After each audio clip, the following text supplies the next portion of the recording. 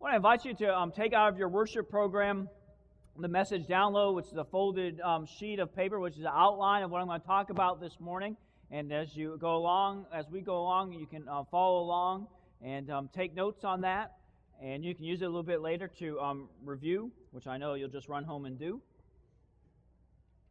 Come on, folks. I know. I need a little bit of help here. Gosh, tough group. I'm really excited this morning to begin a brand new series of messages called Wild Goose Chase. As we end January, as we begin February, we'll be diving into 6 of these messages called Wild Goose Chase. And Wild Goose Chase, as Melissa was mentioning in the very beginning of our worship time together, is actually taken from a book. It's an inspiration from a book by a guy named Mark Batterson, who's the pastor of National Community Church in Washington, D.C., who wrote this book, and it forms the inspiration for these messages that we'll be doing, these 6 messages. And you might think to yourself, oh gosh, a Wild Goose Chase, that is a peculiar name for a series of messages. What in the world is all that about? And so in order to explain that, I'm going to let Mark explain that, and he's going to share with you a little bit about where that whole thing came from. He's going to tell you a little bit about the inspiration for his book and thus the inspiration for these messages. Let's take a look at that video. Hi, my name is Mark Batterson, author of Wild Goose Chase, and I want to say thanks for taking a couple of moments and letting me tell you about what Wild Goose Chase is all about. I'm actually in Celtic country at the ancient ruins of a church that stood here in the 7th century. It was about the 5th century that Christianity made its way into Britain and Scotland and Ireland, and the Celtic people had a very primal experience with God, a love of nature, and a love of God's creation. And I think for those reasons, they had an interesting name for the Holy Spirit. They called him On God Gloss, or the Wild Goose. And when you first hear that name, it almost sounds a little sacrilegious at first earshot, but I love the connotations. A wild goose cannot be tracked or tamed. There's an air of mystery or a hint of unpredictability or an element of danger that surrounds a wild goose. And I think it really is a great description of what it means to live a Spirit-led life. It feels like a wild goose chase. You're not going to know where you're going most of the time, and for many of us, that causes tremendous circumstantial uncertainty and anxiety. But here's the thing. Circumstantial uncertainty goes by another name, and we call it adventure. And I just wonder if our institutionalized version of Christianity hasn't clipped the wings of the wild goose, and if we aren't missing out on what God originally intended. I know that in my own personal life, if you take the Holy Spirit out of my life spells boring. But if you add him into the equation of your life, all bets are off. You never know who you're going to meet, what you're going to do, where you're going to go. And that is the adventure of the Wild Goose Chase. And so I think as I sit here today, it symbolizes, what is this kind of institutionalized Christianity that can be pretty innocuous and it's safe and it's predictable and it's civilized, and yet I think there's something deep down inside that longs for something that's more primal, that's more adventurous, that really is more in touch with who God is.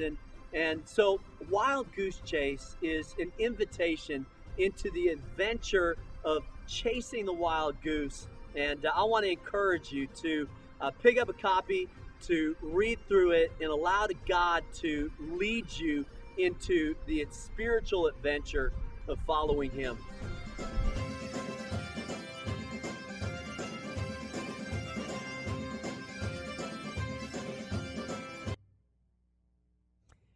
There's a verse in the Bible, in John's story of Jesus' life, in John's Gospel. It's the 10th chapter. It's verse 10, which I think is such a key verse for us as followers of Jesus Christ. And there in John chapter 10, verse 10, it says this: "A thief comes only to rob, kill, and destroy," and this is Jesus talking, but I came so that everyone would have life and have it in its fullest. You see, the Christian faith teaches us that Jesus came to bring us life. Now, most of us, as we understand the Christian faith and the life that Jesus comes to bring us, understand that to mean eternal life. That when we all die, if we belong to Jesus, if we've had faith in Jesus, that we're going to get life in the next world to come. And that's very true. Jesus came to bring that life. But Jesus also came to bring life in this life. That it just wasn't about getting a ticket punch so we could go to heaven, but it was about having full and abundant life in this life. And so the Christian faith teaches that. The problem comes, though, as William Wallace, played by Mel Gibson in the movie Braveheart, says, every man dies, not every man lives. Every man dies, not every man lives. The problem, church, is that some of us begin to die long before our physical death. We begin to die long before our physical death. The problem is that we live in a community that's filled with people that we work with, that we go to school with, that we eat with, that we play with, who are dying and do not know the life that Jesus can bring. And we ourselves, and those that we live with and eat with and work with and go to school with, we may have experienced this life at one point, this great and abundant life that Jesus comes to bring, but yet now it's a flicker. It's a mere flicker of that great flame that once burned, that was the passion and the life that Jesus came to bring. Now, some of us are not experiencing that life, and we're doing more dying than living because maybe we have had some painful experience in our life, and it's sapped the life out of us. And some of us are not experiencing that life that Jesus came to bring because we are broken. We have something from our past that has broken us. Some of us aren't experiencing that life that Jesus came to bring because we've experienced loss. But yet there's still another reason, perhaps a more subtle reason, that we're not experiencing that life. A subtle reason that saps the very life out of us that Jesus came to bring. Some of us have lost this abundant life, or we haven't even started living it, because we are like a caged animal that has no way out. We are stuck. We are stuck in what might be called the cage of responsibility. We're stuck in the cage of responsibility.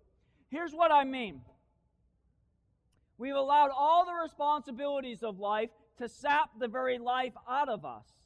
In many cases, what has happened is that day-to-day responsibilities of life have numbed us, have insulated us from the life and the passion that Jesus Christ offers to us. That life and that passion that might have been inside of us when we first became believers. That life and that passion that might have been in us as we lived our life, but somewhere along the line, day-to-day responsibilities, all that we have to do, sap the very life out of us, that very life that Jesus promised to bring in John 10:10.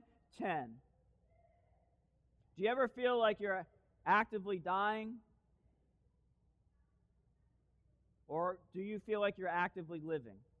If you feel like you're actively dying, maybe you've been caught in the cage of responsibility. Maybe your day-to-day responsibilities are sucking the very life out of you. You know, it's kind of funny how responsibilities have a way of sneaking up on us.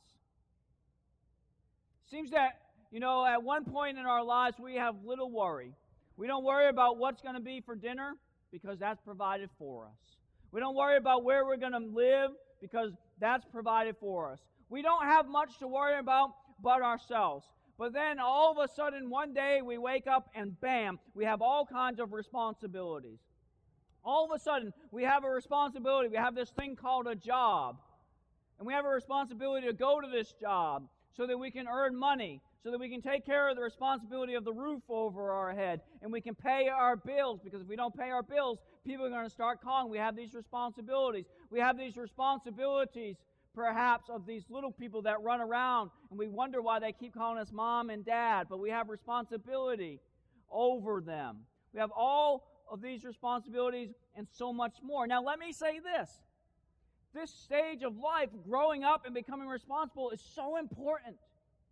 It's an important part of all of our lives as we grow as human beings. I'm not down on responsibilities, and I'm not calling you to be irresponsible per se. But what I'm saying is this, that while I think Jesus calls us to be responsible people, I don't think Jesus ever intended that our day-to-day routine responsibilities would suck the very lifeblood out of us that He came to bring. There's a place in the Bible, Matthew chapter 8, where Jesus has called a man to come and to follow Him.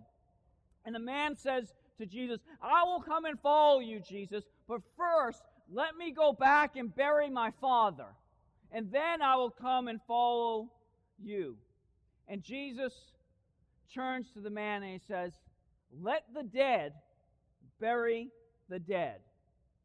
Now that's one of those passages, if you've ever heard it before, that just makes your mind think, what in the world did He mean? Let the dead bury the dead. And there's all kinds of interpretations out there, but one of the interpretations of this passage is that maybe that man who Jesus was calling to come and follow Him was using his responsibility, the responsibility he had to bury his father, as an excuse.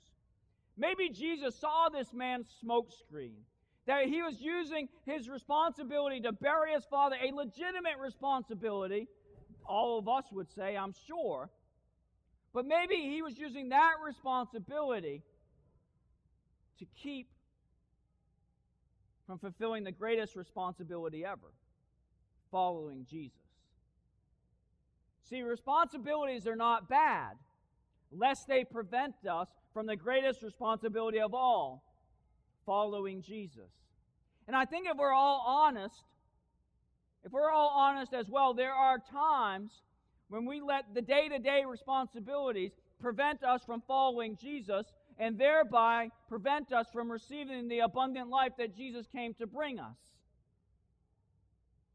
You know, it might be as simple as, I have too much to do this Sunday before work starts again on Monday. I have this, and that, and then I forgot about that, and I got to do that too. And gosh, it's raining, and I had such a hard day yesterday.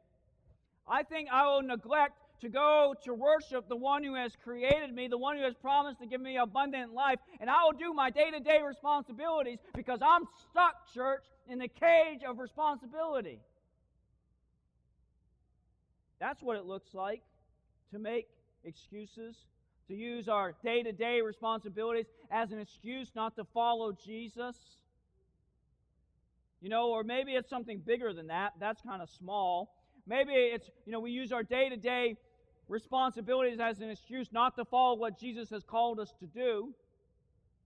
So when Jesus lays something on our heart to, go on a mission trip, or to adopt a child, or to write a check, or to go serve at the homeless shelter, or do whatever, we say, I can't do that because, after all, who would do all this?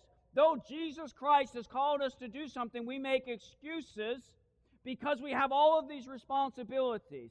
That's where responsibilities become toxic. That's where they become acidic. See, Jesus doesn't intend that these day-to-day responsibilities, which we all have to do if we admit it, would come in the way of following Him, because He is the greatest responsibility. I think we can sometimes use day-to-day responsibilities in our lives as an excuse. Well, it seems to me, church, that if we're going to be set free from the cage of responsibility, whereby our day-to-day responsibilities overwhelm us so much that we neglect to follow Jesus, our first responsibility, it seems to me that we need to do at least two things. The first thing that we need to do to break free out of this cage of responsibility is we have to identify what our God-ordained passion is. We have to identify that thing that God has specifically called and wired us and designed us to do or to be. The second thing we have to do then is, once we've determined what God has called us and wants us and wired us to be, is then to act on it. It's to actually do it.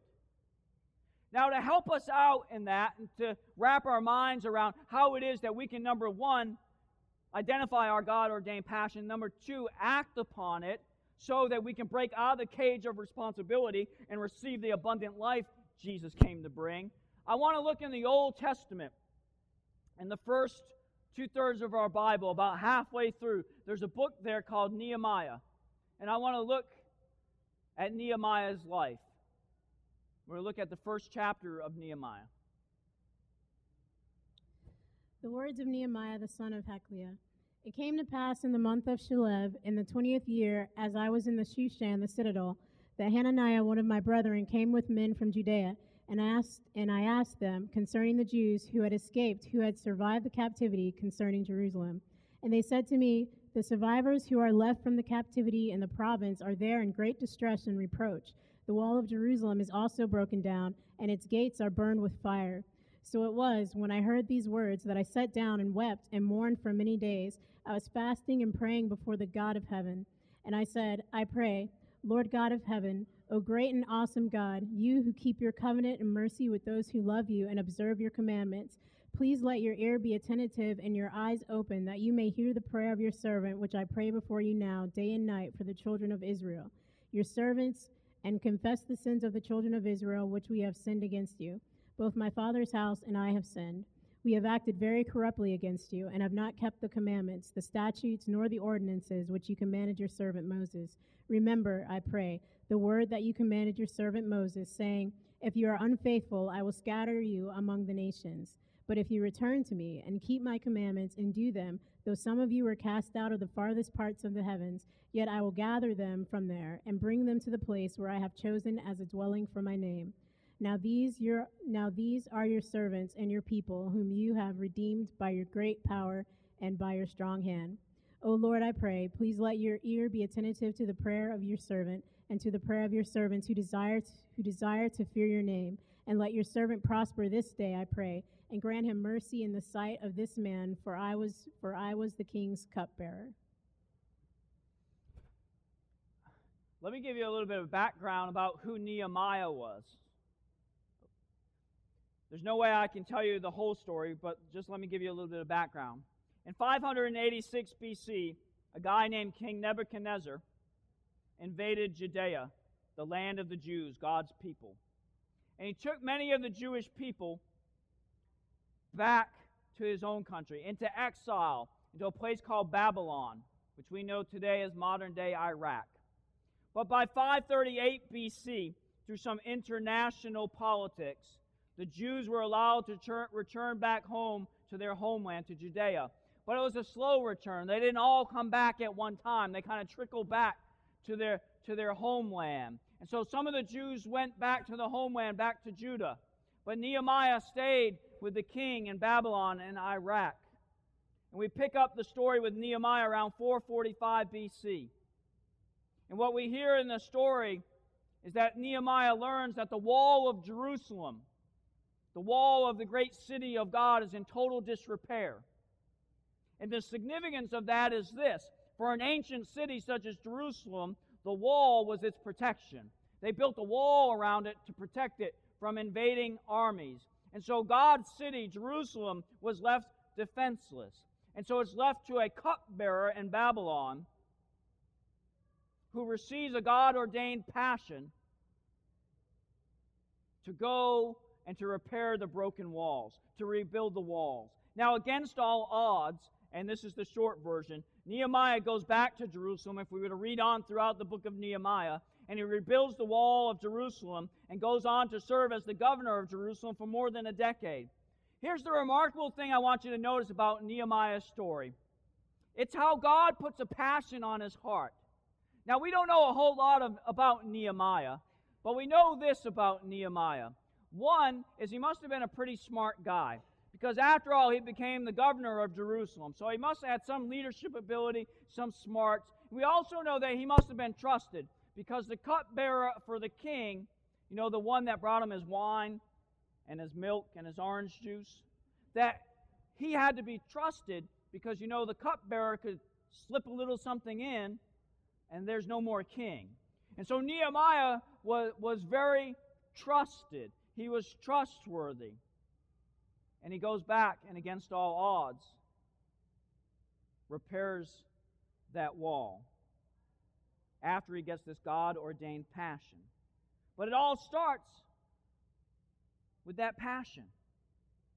I wonder, have you ever felt a God-ordained passion that was strong enough to lift you out of the cage of responsibility, to break out of your day-to-day routine and actually do something? Have you ever felt so strong about something you just had to do it, that come what may, that you were going to do it? Have you ever asked God, God, what do you want out of my life? What do you want me to do? Who do you want me to be? Have you ever defined the passion that God has for you? How do you do that, you might ask, if you've never done that? If you haven't identified your passion, you might say, how do I do that? And how do I know it comes from God? I challenge you to think about it like this. What is it that makes your heart break? What is it that makes you pound your fist on the table? What is it that makes you angry? What is it that makes you smile? What is it that brings forth raw emotions for you? As you begin to answer that question and get behind that question, then the passion that God has for your life, the God-ordained passion, will begin to be revealed to you, and you will break out of the cage of responsibility, and you will begin to experience the life that Jesus promised to give you. Now, here's the thing to remember when it comes to this stuff, when it comes to identifying this God-ordained passion in our lives. God is the one who gives the passion. He's the one that gives the call. And you never know where or when God is going to do that. You know, it might be after you read a book. It might be a news report that you catch that makes you angry. It might be a song you hear that makes you smile. It might be a person you meet that causes you to pound your fist on the table. There's all kinds of different ways that God works, and God works through all kinds of different people. For Nehemiah, it was a conversation he had.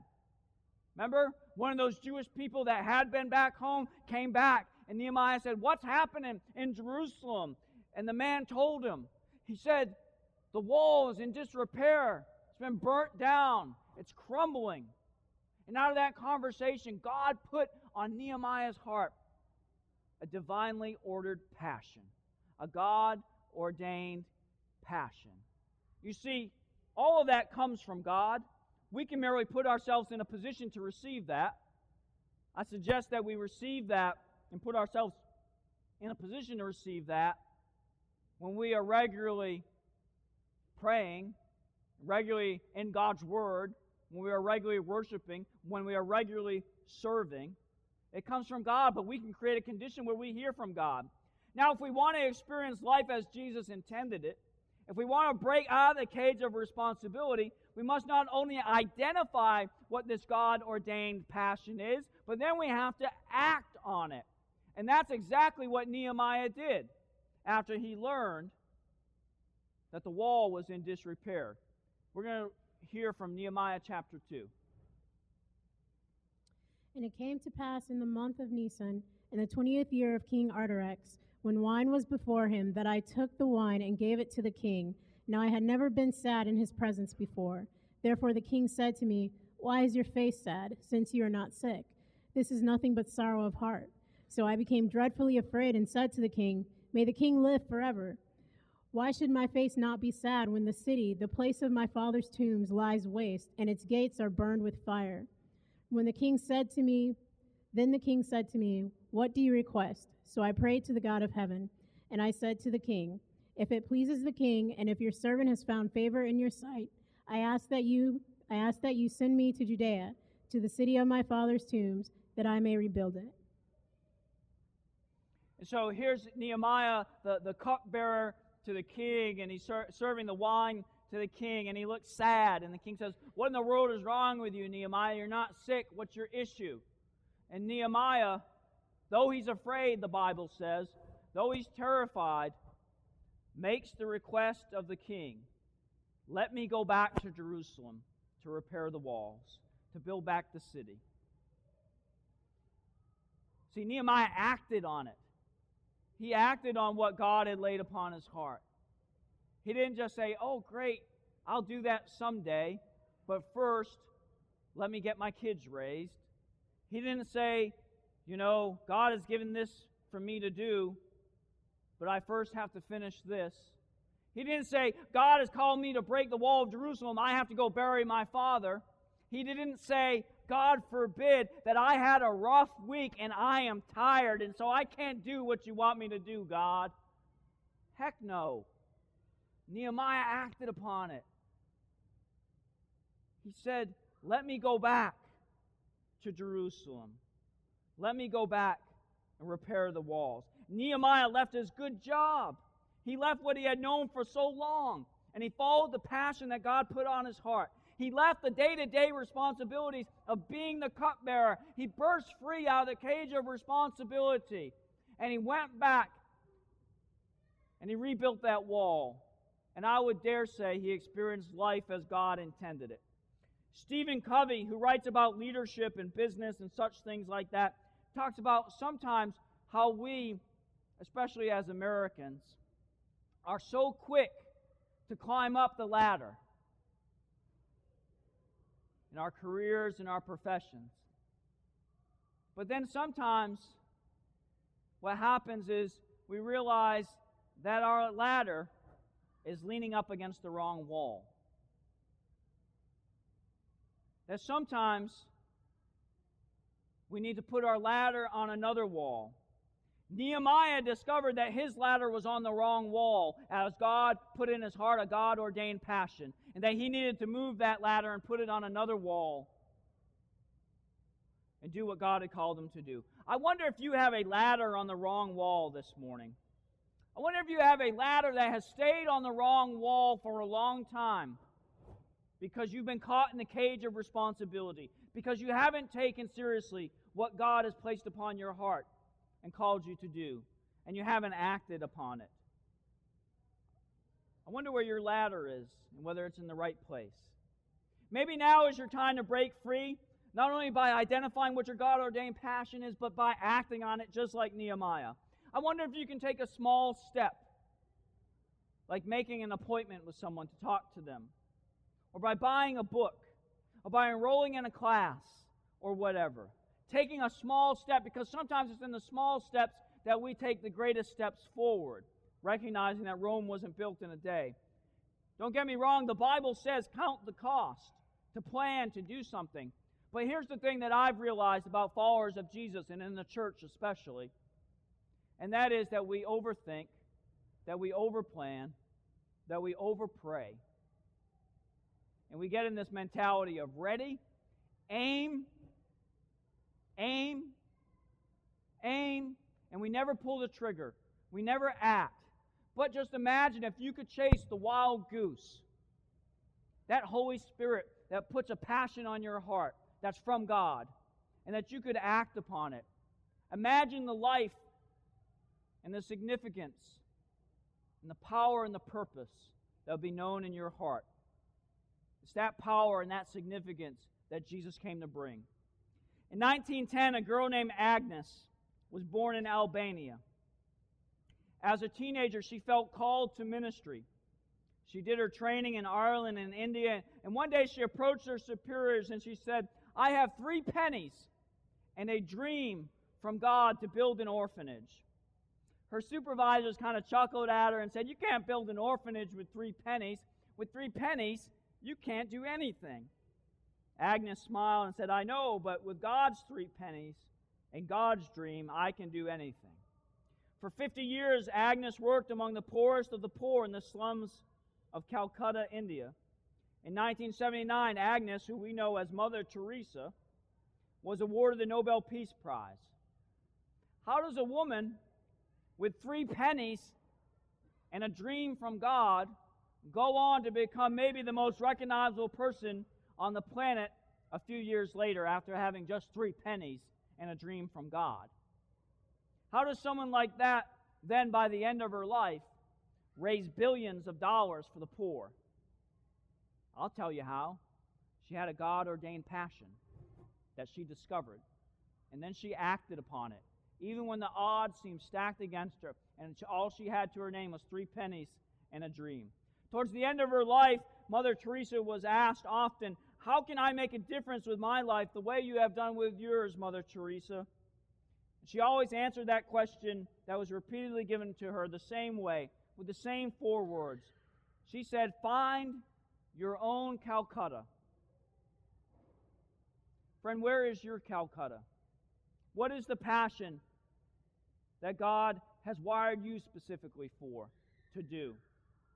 It might not be to go build orphanages in India, but it might be to be the best dad or best mom that you can be to your children.